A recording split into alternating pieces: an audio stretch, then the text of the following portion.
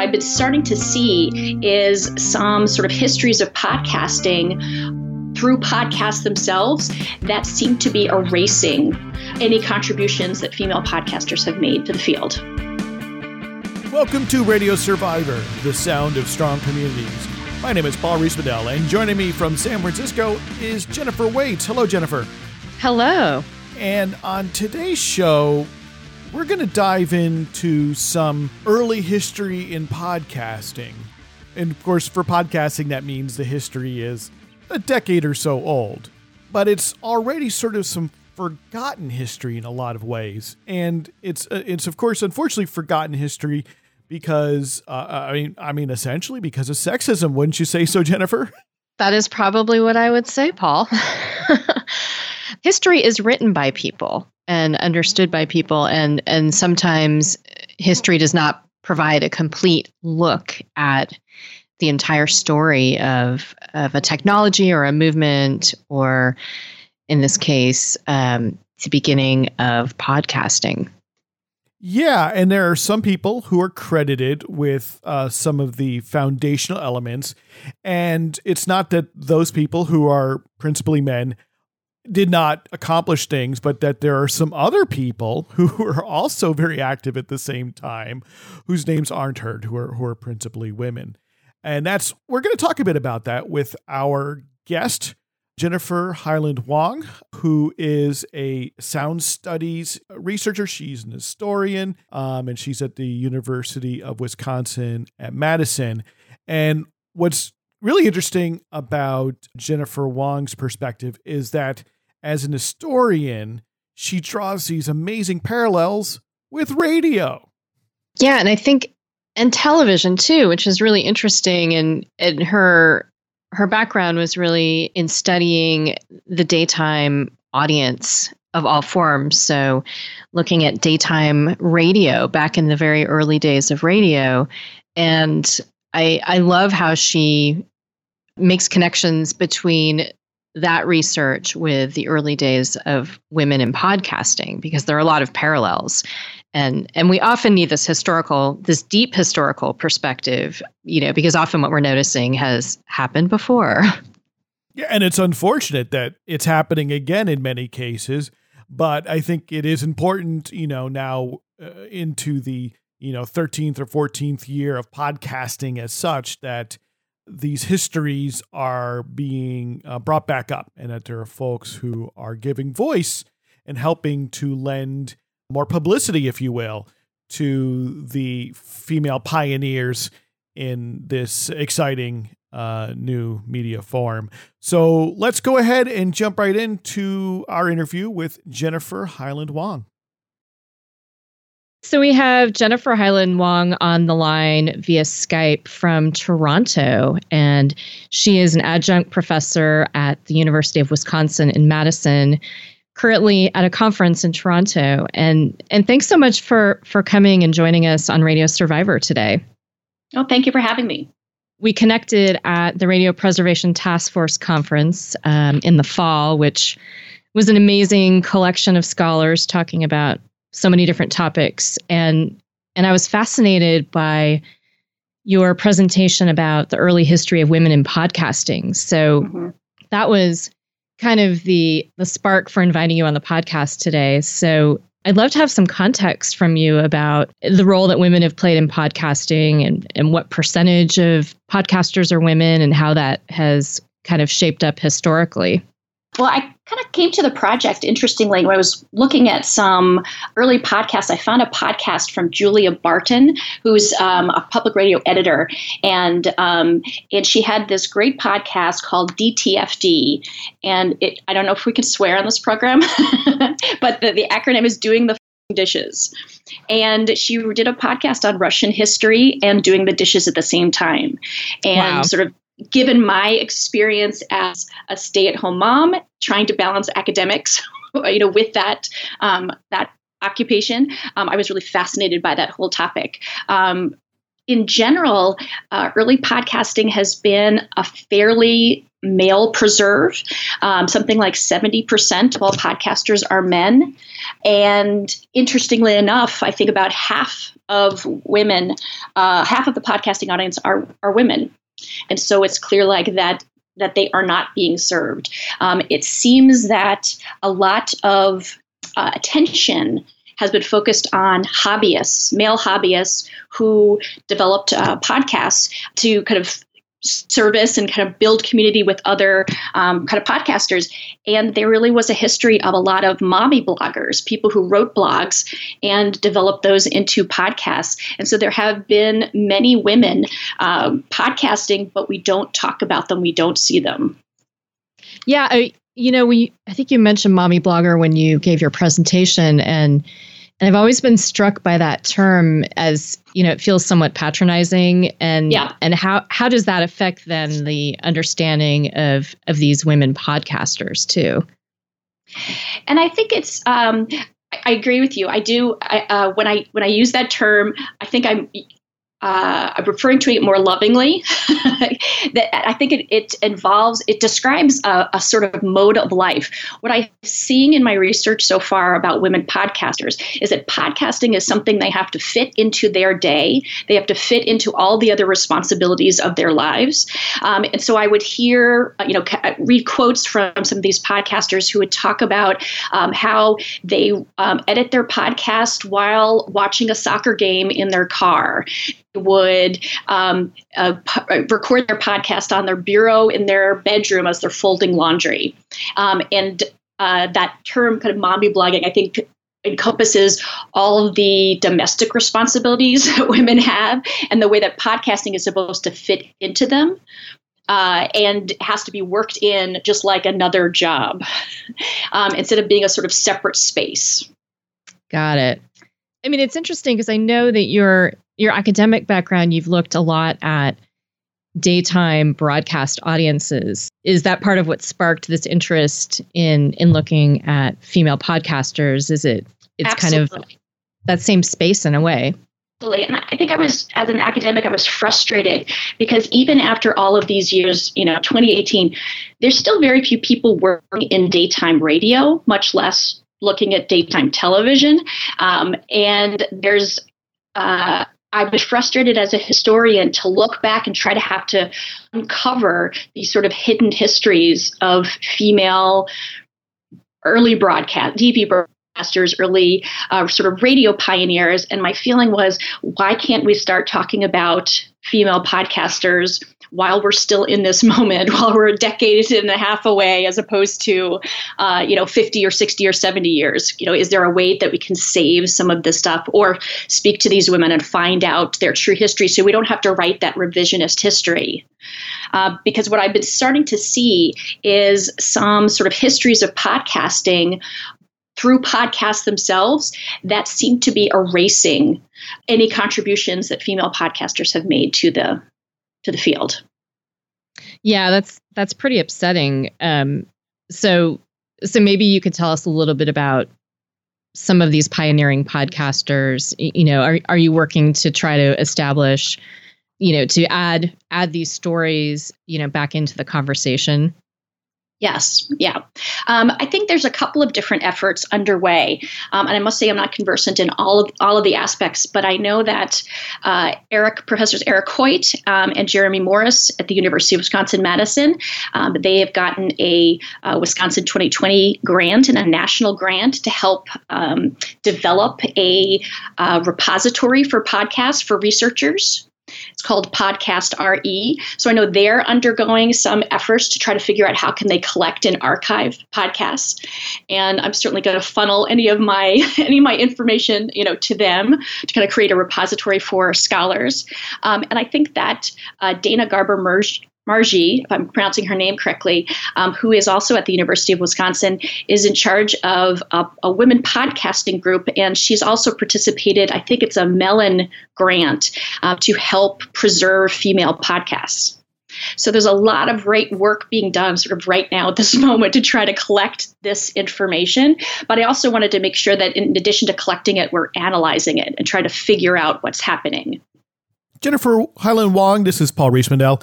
I wanted to ask you to kind of put some dates on this. If we're talking about early podcasting, you sort of mentioned an early show that got your attention was by a woman named Julia Barton. About when was that, or what are the sort of first dates we're talking about? That particular podcast was DTFD, was in 2015. But I would say the other ones that have kind of popped out at me, there's a great podcast called Craftlit. And Craftlit started, I believe, in 2006, and it has over 400 episodes. And it's a really fascinating podcast. Some of the first podcasts were, extensions of blog posts, right? Food and crafts and knitting and things like that. And so this woman, Heather Ordover, developed this podcast, Craftlit, and her idea was she's involved in the notion of cognitive anchoring. So like knitting and doing simple tasks and being able to concentrate more when you do that and learn more. And so the concept of her podcast is that she would read a chapter of an audiobook a week for women who like to craft and knit. And then developed this over the course of 400 episodes as a place for some chat at the beginning. She reads the audiobook chapter and then does a little post-book talk and closing. So the emphasis, interestingly enough, of a lot of these early broadcasts seems to be this kind of community building, like establishing this like friendly spaces for people to communicate with each other and share like interests. An interesting thing you didn't mention there is that they were not made to, it didn't sound like these folks made podcasts to turn a buck. Like they weren't expecting to become stars and weren't expecting to become the next big entrepreneur. Yeah, I think we have to be careful because I think, certainly they all put out that kind of idealistic sort of rhetoric, right, at the beginning. I know that for Heather Ordover, I don't think that was part of the concept at the beginning, but I know that now that she has a premium subscription package and she has, you can buy, kind of products from her and things like that. So they've sort of evolved. There's a podcast out there right now called She Podcasts. And there's two women, Elsie Escobar and Jessica Kupferman, who have developed this podcast as a sort of support community for women podcasters. And they offer themselves out as consultants for female podcasters and how to develop your audience or how to market yourself. And they even offer a podcasting school for women that you can take a course with them to learn how to fit podcasting into your life and to kind of encourage people to do that. Both of these women, Elise Escobar was a yoga podcaster. She started in something like 2005. And I think both Jessica Kupferman and Elsie Escobar are two women who are some of the inaugural members of the Academy of Podcasting. Very cool. It was making me think about, I went to a few Blog Her conferences, and I think there were a lot of women bloggers at the events who might have been doing it for fun and community building, and others who had an eye towards sponsorship and business. And I would guess, that would be similar to early podcasters as well, that you had every quite the range of people with expectations about whether or not this was going to become something that, had financing attached to it. Right. And from what I'm seeing at the beginning, it was not necessarily altruistic. It was sort of like, I want to put out something meaningful in the world. I want to find like-minded people. I want to build community. And it was that sort of impulse, I think, that started a lot of these. And at a certain tipping point, you realize, wow, could I make a life, make an economic life with this format? So what do you think some of the biggest misconceptions are about early women in podcasting? Strangely, one of the biggest misconceptions is the concept of, see if I say it this way, of talking while female. I think that the notion that the recent controversies over women's voices on podcasting, like Vocal Fry and Upspeak, they are an absolute they're a repetition of exactly what people were saying in the 1920s about women in early radio. So as a historian, I see all of these parallels, how the radio amateurs experimented with the medium, tried to develop communities, and did develop communities, and the ways in which institutionally their opportunities were closed off as radio professionalized and nationalized in the mid to late 1920s. And I'm seeing the same thing happen here. And as a historian, you're like, hey, look at what happened back there. The opportunities for women sort of closed off. To give you an example, in the early 1920s, as radio was being experimented with and was a local medium, women were involved in lots of different aspects of radio production. They were program managers, studio directors sometimes. They were announcers and lecturers and involved in some aspect in radio. By the mid-1920s, then, when radio was becoming professionalized and networks national networks started to form, then suddenly there was a big debate about how appropriate was it for women to be on the air, and was it really appropriate for women's voices to be out there in the public space. And I see that same conversation starting to happen around upspeak and vocal fry, the idea that men and women don't want to hear women's voices on the air. Jennifer Hyland-Wong, can you tell us more this controversy? I'm not sure everyone is familiar with these terms, vocal fry or upspeak. Like, what is this controversy that we're having right now? Well, it's kind of, in the recent years, it's focused largely along the Kardashian family, talking about the way there's a tendency for young women to kind of draw out the end of the syllables at a sentence, and the way in which that sort of fries or emphasizes the lower pitches of your voice, which some people find kind of annoying or irritating. And then also the idea of upspeak, that at the end of sentences, women in particular may tend to raise their voices at the end in order to make a statement, but say so in a way that they don't want to make anyone feel uncomfortable. They want to make sure that the person that they're speaking to will accept, almost like showing a fear that the person will accept their statement or their proclamation. And this is an active discussion in radio and podcasting. I mean, so I understand with regard to the Kardashians as television stars, but I guess I want to hear how this is going on in podcasting and radio. Isn't both the vocal habits, the vocal fry and the upspeak, are both generally associated with younger voices? So it's absolutely it's a younger woman's burden to be accused of. Yeah, and I think there's been This American Life had a podcast episode a few years ago, all on the idea of women's voices and talking about vocal fry. Sometimes Ira Glass gets a little bit of guff for his use of vocal fry, and probably not as much as other women do, but he also has that sort of vocal tendency and gets a little bit of guff. And I think that it's just, the controversy is there is always this irritation with the sound of women's voices on radio or podcasting. And there are different rationales developed at different historical moments for that.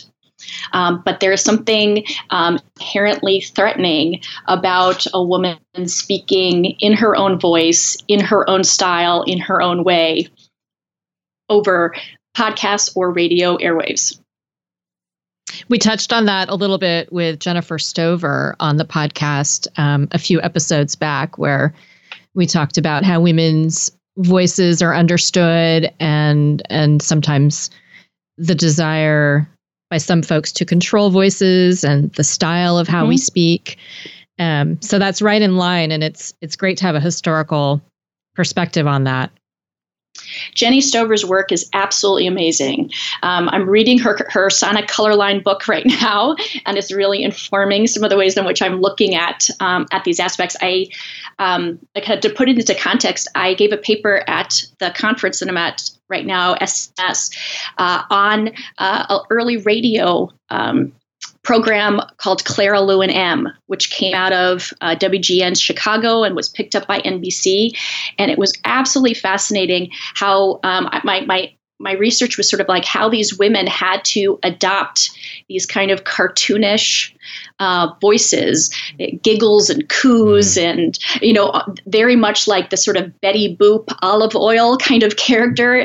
And even though these three women wrote every line of their dialogue, performed their dialogue, produced the show, created the show, and was commercially sponsored, incredibly popular, even to have those women speak in their own voice on a radio program was threatening. The point of the radio program was they played three Midwestern housewives who misunderstood and misinformed the radio public about current events. So they would read the newspaper and talk about current events. It was an example of sort of political commentary on primetime radio. That was absolutely revolutionary. But in order to do so, they had to pretend to be a Betty Boop and olive oil. They had adopted this sort of nasal twang of a Midwestern lower class housewife in order to even speak on the air. That's the voice of Jennifer Highland Wong, an adjunct professor at UW-Madison, and we're also joined by Jennifer Waits, and they met at the Radio Preservation Task Force. We're talking with Jennifer Wong here on Radio Survivor about the history of women in early podcasting. So we're talking about the early aughts, right, or the mid-aughts. And in the parallels, really, with the history of radio. And you just mentioned SCMS, that's the Society of Cinema Media Studies, the conference that Jennifer Highland Wong is currently attending, where you were talking about this fascinating show. What was the name of the show? Clara, Lou, and M. Clara, Lou, and M. It reminds me a little bit of here on Radio Survivor, way back in the single-digit episodes, I believe. Matthew Lazar, on an early episode of Radio Survivor, brought in some history where the movie star Mae West, prior to her film career, had appeared on the radio doing a sketch, I believe, that was written by a man and was approved by the censors. But the way that she read the jokes got her in deep, deep trouble with the censors. It was her voice. It was a woman's voice adding just a little bit of sexy inflection, I'm going to say, that got her banned from CBS for life. I believe it was a lifetime ban, according to Matthew Lazar, way back in the early history of radio, just for using her own voice to tell jokes. Absolutely. Jennifer, I teach that in class every time. Well, I use that particular vocal clip in class to kind of talk about the ways in which standards and practices in the industry try to maintain certain standards. And even though all they can do is approve the script, there's a danger, right? There's a thrill in the fact that she could read it any way that she wanted, and she did so really lasciviously, and they reacted really strongly. I think that's around 1934. When I'm talking about these women, they started their radio show in 1930, and in 1933 were I hope this is not too much of a tangent. Now, in 1933, these women were so popular as radio stars that they were invited to go to FDR's inauguration. So the Democratic National Committee and their sponsor, who was Colgate-Palmolive Peet, worked together to bring these three women from Chicago to Washington on a whistle-stop train tour. And their job was to talk about the festivities, talk about the inauguration, and send that back to the housewives around the country. And the fascinating part about this was that they had planned 7 hours of, kind of like wall-to-wall coverage of FDR's inauguration on this particular day on March 4th, 1933. They were the only commercial program and the only female voices in that. Wow. In a list of Boat Carter and Robert Trout and H.V. Kaltenborn and all of these sort of eminent CBS and NBC newsmen, they were the only people, only female voices to kind of comment on the inauguration that day. But they had to do so in character. The three women technically weren't invited, their characters were invited. And Wow. they had to report on what they were seeing at the parade and evenings balls as if they were three Midwestern housewives, kind of bewildered by the bustle of the city streets and things like that. And how can we listen if people are interested in listening to some of those shows? Is there access to them? A little bit. The Internet Archive has, I would say, like a dozen or so episodes. There are a few episodes available at Northwestern University. Northwestern University is sort of where each of these three women came from, and they have papers. They have all of the scripts for the entirety of this broadcast at Northwestern University. But the audio is a little bit harder to get, but you can find it on the Internet Archive. Jennifer Highland Wong, we're here on Radio Survivor today talking about the history of early podcasting and women's contributions to early podcasting. And you had mentioned earlier today on the program that you feared that history was being erased. I wonder if you could explain what you mean. Sure. Well, what I'm seeing around 2015, sort of right after the success of Serial, so a podcast, produced and managed by women, would seem in this kind of discussion about we need to have more women's voices in podcasts and sort of this sort of urge for diversity. I think in a few years earlier, Roman Mars had done a Kickstarter campaign in order to specifically to develop women's voices on the air. So in the light of a sort of what seemed like the start of an increase in women's voices, women who were podcasting early on, 2005 to 2010, developing these kind of small, intimate podcasts, started to complain about the excessive focus on, in particular, NPR female voices. And they feared that these women feared that all of their that they had tried to develop a certain kind of community, and that iTunes, particularly as a gatekeeper, was blocking off opportunities for small independent podcasters, and that they saw this sort of distinction starting to grow between podcasters, which they saw, sort of as people who use podcasting to build a community with no corporate intermediary, with procasters, the term they developed, which saying that these were people whose like NPR, who was using podcasting as a distribution system to sort of repurpose radio audio for on-demand consumption. And how would iTunes be hurting some of these early podcasts from getting their audience? Because iTunes generally makes some podcasts more accessible than other podcasts. And these smaller sort of mom and pop kind of podcasts have a difficulty competing without the institutional support that something like an NPR podcast has. And so it's sort of like the difference. I think Heather Ordover, when she was speaking about this, made the comparison between her podcast and podcast Serial, is saying one's a Ferrari and one's a go-kart. They both get you in the same direction, but one gets there a lot faster and a lot nicer. And so feeling that for women who were involved in sort of NPR, they had this incredible institution support to make sure that their voices were heard, and that the voices of women who were trying to fit podcasting into their domestic life and as a hobby were being written out of the history. And in the there was a manifesto that Heather Ordover published in 2015, sort of after the success of Serial, kind of complaining about being erased from the history books. She even made reference to the radio amateurs of the 1920s, saying what's happening to them is what happened to them is what's happening to us right now.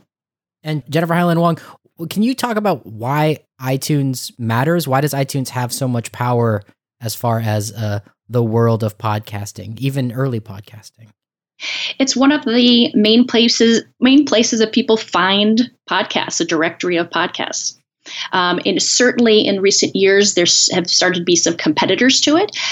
But iTunes is I believe it's the largest program directory for podcasts. And its search mechanism is, if you've ever tried to do that, is not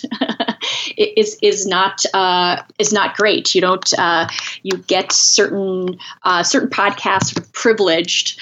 More popular podcasts are going to be privileged, and it's a little bit harder to find what you want to find. So I think iTunes sees itself as a gatekeeper, as a way to allow people to get the most popular podcasts easier and faster. But that does have a tendency to sort out what are the important podcasts, what are the not important podcasts, and to erase a lot of people's voices from that conversation.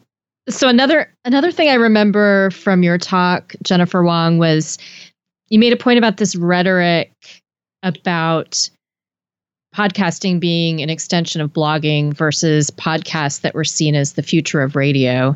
And I thought that was a really powerful way of diminishing certain types of podcasts. So where was this rhetoric happening? Who's making these distinctions, would you say? Well, I think that the distinction first started to be made by some of these bloggers like Heather Ordover, who began podcasts. I know Heather Ordover and Elsie Escobar spoke on a couple of different podcasts about their feelings of getting erased. I think some of the early histories of podcasting tend to focus on Adam Curry and his contribution and people seem to know that, but there were women there too in those early years, and they're not being talked about. So I think that that's the the kind of context. I think that the procaster argument is really developed from within that community. It is not really being posed externally by, say, academics or critics. And going back into your history, have you been a podcaster, or do you have a radio past? I don't. I just I mostly fell into this study. I was more of a TV person. That's kind of why I came to UW to study television. And Michelle Hilms was my advisor. And she, while I was at University of Wisconsin, published her book, Radio Voices. And that was just a turning point for me. It was absolutely fascinating because everything that you want to understand about television was talked about, discussed, institutionalized in radio. And so I'm kind of particularly fascinated with origins and so how everything develops. And I found that sort of like my radio study, like I understand aspects of podcasting or new media, or Twitter, through my knowledge of early radio. Yeah, I really love how you incorporate all of your knowledge from the 20s and 30s and radio and how you link that to podcasting. I think that's fascinating. And I think we need historical context increasingly, across so many different fields of study. So I really appreciate that. And what's sort of true is that every time a new piece of technology, a new form of media comes out, everyone has this sort of utopian, optimistic sense that this is the medium that's going to change our culture. And what I'm seeing over time is that, just as what happened to the radio amateurs who experimented and really invented the concept of broadcasting and radio in the 20s and 30s, it's exactly what's happening to all of the different people, male and female, who have been experimenting with the form in podcasting and are slowly being taken over by corporate interests because we haven't changed the power structures or the institutional structures or the economic incentives. And with that not changed, you're going to see it. I fear that you will see like a further corporatization of podcasting, which of course broadens its scope and gets it to more people. And I love podcasting as a medium. I listen to a lot of podcasts and I absolutely love it. But there's lots of voices that get lost when that happens.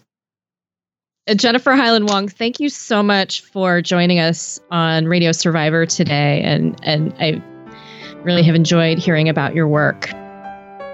Thank you very much. Happy to be here.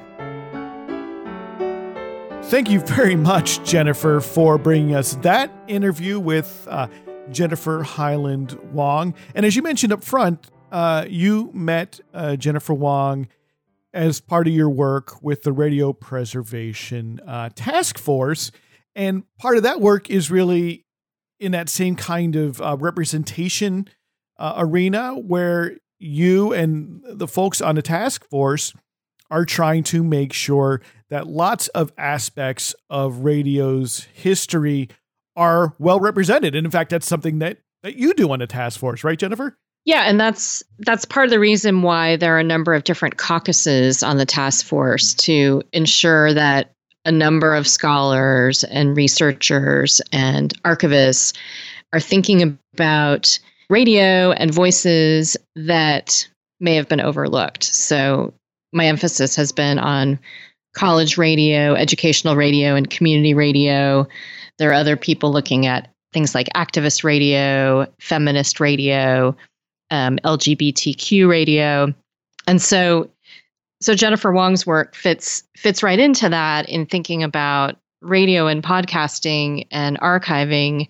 And we already have challenges with archiving recent digital history, like the early history of podcasting. So that's on the agenda is to save these sorts of programs that often are lost in this digital first, items that we have in our culture that started out digitally. A lot of those early materials are lost. So we need to make an effort now to think about how to preserve this very recent history that women are, often being erased from that narrative about the early days of podcasting. So there's so much complexity in how to preserve materials, even recent materials. That's right, because with the born digital stuff, if I recorded a podcast directly into my computer, which is how most people do it, then it's up to whomever does that to make sure that it stays on that hard drive, or maybe it's written to a CD that gets put on a shelf. But with a lot of radio preservation, these things were on tapes. And for all of its problems that tape has, it's a physical object. And it has kind of a lifespan. And the thing about a tape is maybe part of it gets chewed up, but you can splice it together and maybe get half of it, right? that there's a lot, like with a physical object, there's a lot of opportunities to both archive and maybe copy it over to a fresh tape, or copy it over obviously to digital, and to preserve the asset itself. And with so much of this digital stuff, I think almost anybody who's used a computer has lost a file or had something corrupted, whether it be like a thumb drive or a hard drive or even the memory in your phone. And that's it, unless a lot of effort was put in very upfront to duplicate it. And when we're talking about something you might have recorded 10 or 14 years ago, who knows? I mean, I'm certain anyone, again, who has like a digital camera or tries to keep family photos, you realize that, well, where's that photo we took, of our daughter's 5th birthday 10 years ago? Exactly. And, and it takes up a lot of storage space. So, you might have things saved on, a laptop that has died, or on a backup device that is buried somewhere. In my own case, doing college radio for many years, I have many more cassette tapes of my mid-1990s radio shows than I have saved digital files of my radio shows since, say, 1999. So, yeah. Many people worry that this period, maybe around the turn of the millennium, it might be harder for us to access audio and photos from that era because the files have degraded, or we didn't save them in the first place, anywhere permanent. So it definitely makes me appreciate all of my mom's carefully curated photo albums of physical photos, because my childhood is, the childhood photos are there in a physical place where I can look at them. Yeah. And it's relatively trivial to print a photo, whether you own a printer yourself or you go to an online service, or even go to your local drugstore, probably still does it for you, where you can bring in your memory card and print it out. But like, what are you going to do with that podcast? I mean, I guess you could burn a CD, and that probably, though, will not last 50 or 60 years. It probably won't last as long as that paper photo will. And or are you gonna make a vinyl record out of it? I mean, it really begs the question. It gets to be quite monumental, and I've been very assiduous about keeping most of my radio output over the years, and I have almost all of it. And I've documented some of it at radiosurvivor.com, where I've been digitizing old cassettes, or I used to record to mini disc for a good 10 or 12 years when that was a popular format. And I've been busy importing those into my computer so I can create WAV files and MP3 files. And then I use online backup, and I've got multiple hard disks constantly in rotation. I work really hard, but it's actual effort. It's not set it and forget it. It's not put things into even like a little fireproof box and put it in your closet. It's very active, and I cannot really understand why a lot of this history is incredibly volatile. And you're talking about not just podcasts, but radio too. Right. And not every producer or every station, is goes to the effort of saving these files. So, we're just going to have sort of a portion of things that, a portion of people are as meticulous about it as you are.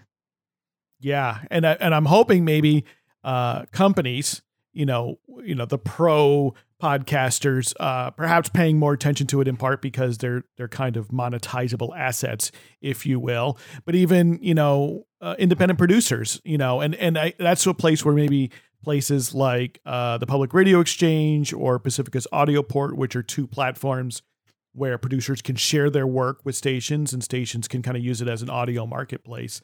I hope that those organizations, I don't know whether they are or not, are keeping backup plans going, so that at the very least, if an independent producer produced a little segment on something and uploaded it there, and they lose their files, that the finished file may persist there for quite some time. But I don't even know if that's the case. Yeah. Well, and as you're mentioning the pro podcasters, that was another part of our conversation with Jennifer Wong that I thought was really interesting, was this distinction between hobbyists and professional podcasters, and this tension that actually may exist between those two groups, particularly with attention and podcasting getting a lot of attention in recent years and coming on people's radar increasingly because of these professionally done podcasts, and that can end up making the early podcasters and the hobbyist podcasters, it can make them feel like their story and their contributions have been diminished in light of these podcasts that are of an entirely different nature.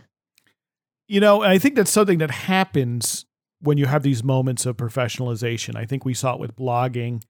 We're seeing it, I think, to some extent with YouTube in a lot of that way, because of the fact that the boundary between a hobbyist and professional podcaster is very fluid.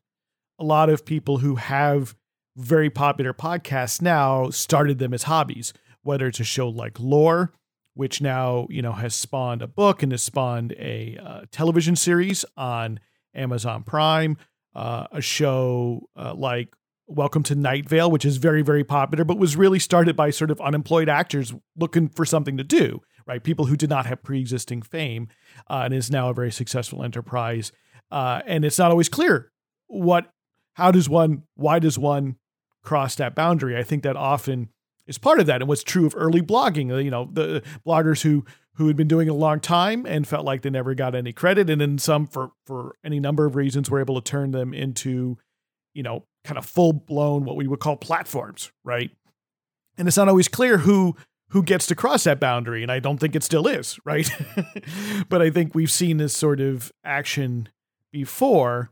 I work in podcasting. So I'm very intimately familiar with the business of podcasting. I work for Midroll Media, which owns Stitcher and owns the Earwolf Network. We produce podcasts. We help a lot of podcasters sell advertisements. And so, I'm familiar with attention on kind of a daily basis. And to an extent, I not just because it's my business and how I make my paycheck, but as someone who's also been in community media for close to 30 years, I push back a little bit on the sort of I don't want to say sour grapes, so maybe that's the right word for it, for some folks feeling like, well, we don't get credit. I've been doing this a long time, because of the fact that to some extent, right, when you start out in a niche medium, and that does not have mainstream popularity, which I think is what we could say about podcasting 10 years ago or 15 years ago. You didn't have a lot of popularity then either. It felt different, I'm certain, because you had a smaller audience, and whenever you have it's sort of a bigger fish in a smaller pond at that time. And what's happened is the pond has gotten significantly bigger, and a lot more big fish have moved in. Right. And I think it feels different, but I wonder, because I can't say this definitively, but I can't say necessarily that therefore the audience opportunity, the opportunity to reach and communicate with people has diminished. It just may be that also when we watch the fish get bigger, our expectations change. It's something Eric and I have talked about several times on the podcast, Eric Klein, that people get outsized expectations because you think, this American lifestyle show or something, which arguably has hundreds of thousands of listeners any week to its podcast, that's a sort of measure when maybe it used to be, if you had 500 people listening, you're like, oh my goodness, that's incredible. Right. And then, yeah, you're right. Like setting expectations, and then what people consider a podcast to be. And if your entry point to what is a podcast is a podcast that's very expensive to produce with high production value, produced by a major company, if that's your entry point, you're going to have a different perspective on podcasts than if your entry point is, say, more of a niche podcast that's targeted at a smaller audience and maybe doesn't have the financing behind it. So yeah, your perspective will be different, how you enter into the podcast listening world. And I think it's important to remember, and this is true of radio, this is true of community radio, it's true of college radio, as much as it's true of podcasting. Don't let that iTunes front page sway you too much, meaning that the charts there and the curation there, there's a certain bias. And I'm not criticizing the bias per se. You certainly heard Jennifer Wong talk about it in our interview, but to understand that it's true, that there is a bias there, and that there are hundreds, if not thousands, of very popular podcasts that may not be well represented there, and whose audiences don't necessarily even go to like an Apple Podcast or iTunes to find the shows, whether they're way into sports betting, right? Or fantasy sports, or they're way into computer network technologies or knitting. There's some very popular, I would call successful podcasts that are sort of on the margins there, but podcasting in a lot of ways it serves those margins well, the periphery well.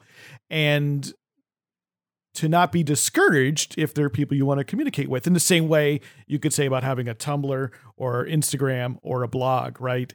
There's still tremendous amount of opportunity, and there's a lot of people doing these things. It's a matter of what do you consider successful. And if what you consider successful is I want to work for Ira Glass, that is one definition that's different. Or I want to communicate effectively with people with similar interests as that's a different measure. And it's not to lose that perspective. Yeah, exactly. But I think to our original point, it is important that these histories and these accomplishments aren't simply written out also, right? We're in a wonderful time in a certain way that so many people can communicate so broadly via the internet and all these different types of platforms, whether it's podcasting or blogging or through photography or video, that we're able to populate that picture so much more richly, right? With so much greater resolution, in a way that just was not true 50 years ago, 100 years ago, or even to some extent 25 years ago, that it really does make it a more difficult and sophisticated and complex task to archive and write the history. It just means you have to have more histories, I suppose, right? More people exploring more histories like Jennifer Wong does. Exactly. And I think this should really be an invitation. I hope this is an invitation to people to work on preserving early podcasts and write about it. And write about it. Yeah. You know what I mean? It's those stories that get written and published and just on the web. Could be someplace like Radio Survivor if someone would like to write for us, by the way. Drop us a line, podcast@radiosurvivor.com, because it does get published and it is out there and, someone may find it. So I agree with you completely there, Jennifer.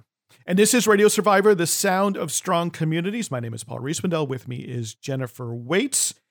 And in the few minutes we have left on today's program, Jennifer, I thought we could dive into some recent stats about podcasting that come from the Edison Research and Triton annual Infinite Dial Survey. It's a nationwide survey of people's listening habits, the audio people consume and are aware of. And it's eagerly anticipated each year by podcasters, certainly, because it's one of the longest running surveys of this sort that has included podcasting. They've been asking questions about podcasting since about 2006. So it's a really good longitudinal data. But the big number that everyone waits around for is the percentage of people who've listened to a podcast in the last month, right? So podcast listenership. That's the big one. And as we were sort of talking about, podcasting in the mainstream versus sort of the fringe or the underground, it's important to kind of circle back and see that according to Edison and Triton, 26% of the American population, I think that's 12 and up, 12 years old 12 and up, have listened to a podcast in the last month. That's 73 million people. I mean, that's a lot of people. But it's still far from a majority of Americans.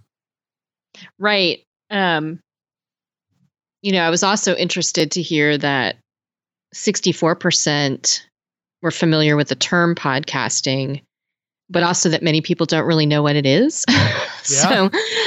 So, we talk about this on Radio Survivor, these definitions too, and these blurry definitions. So, what is a podcast, what is a radio show, and how do people understand these things?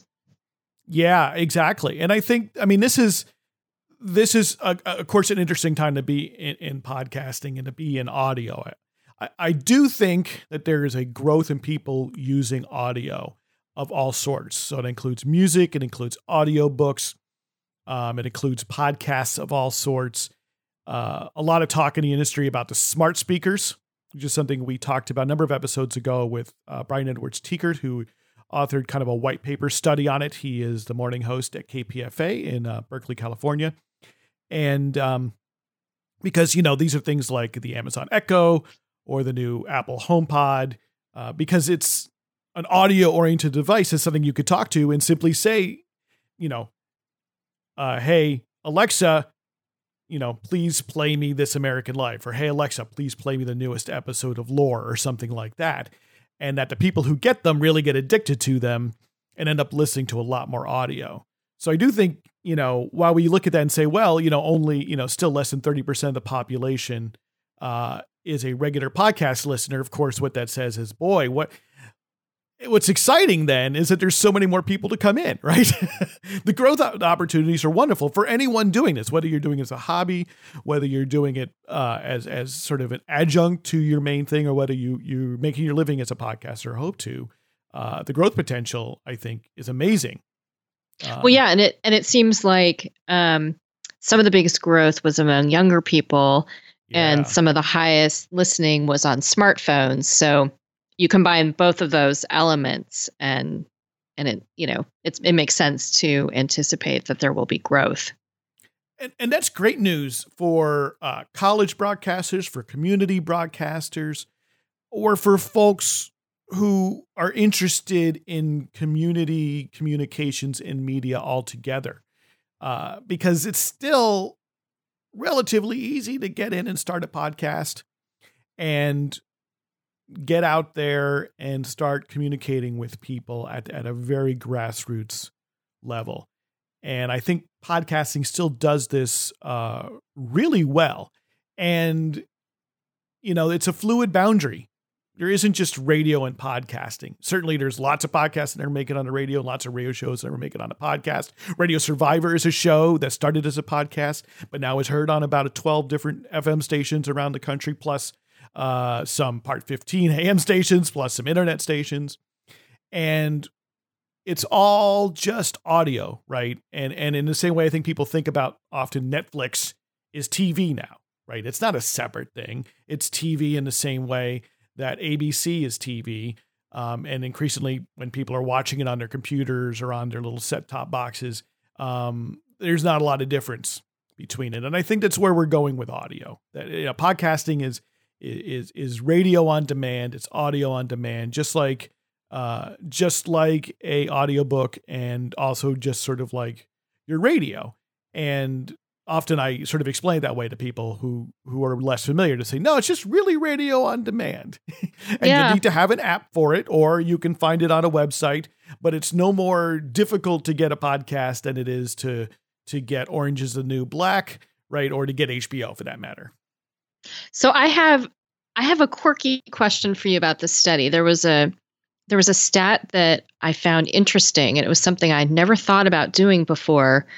But I believe they said 19% of people said that they increased the speed of their podcast to listen to it faster. Yes. And I had no idea that this was something that people did.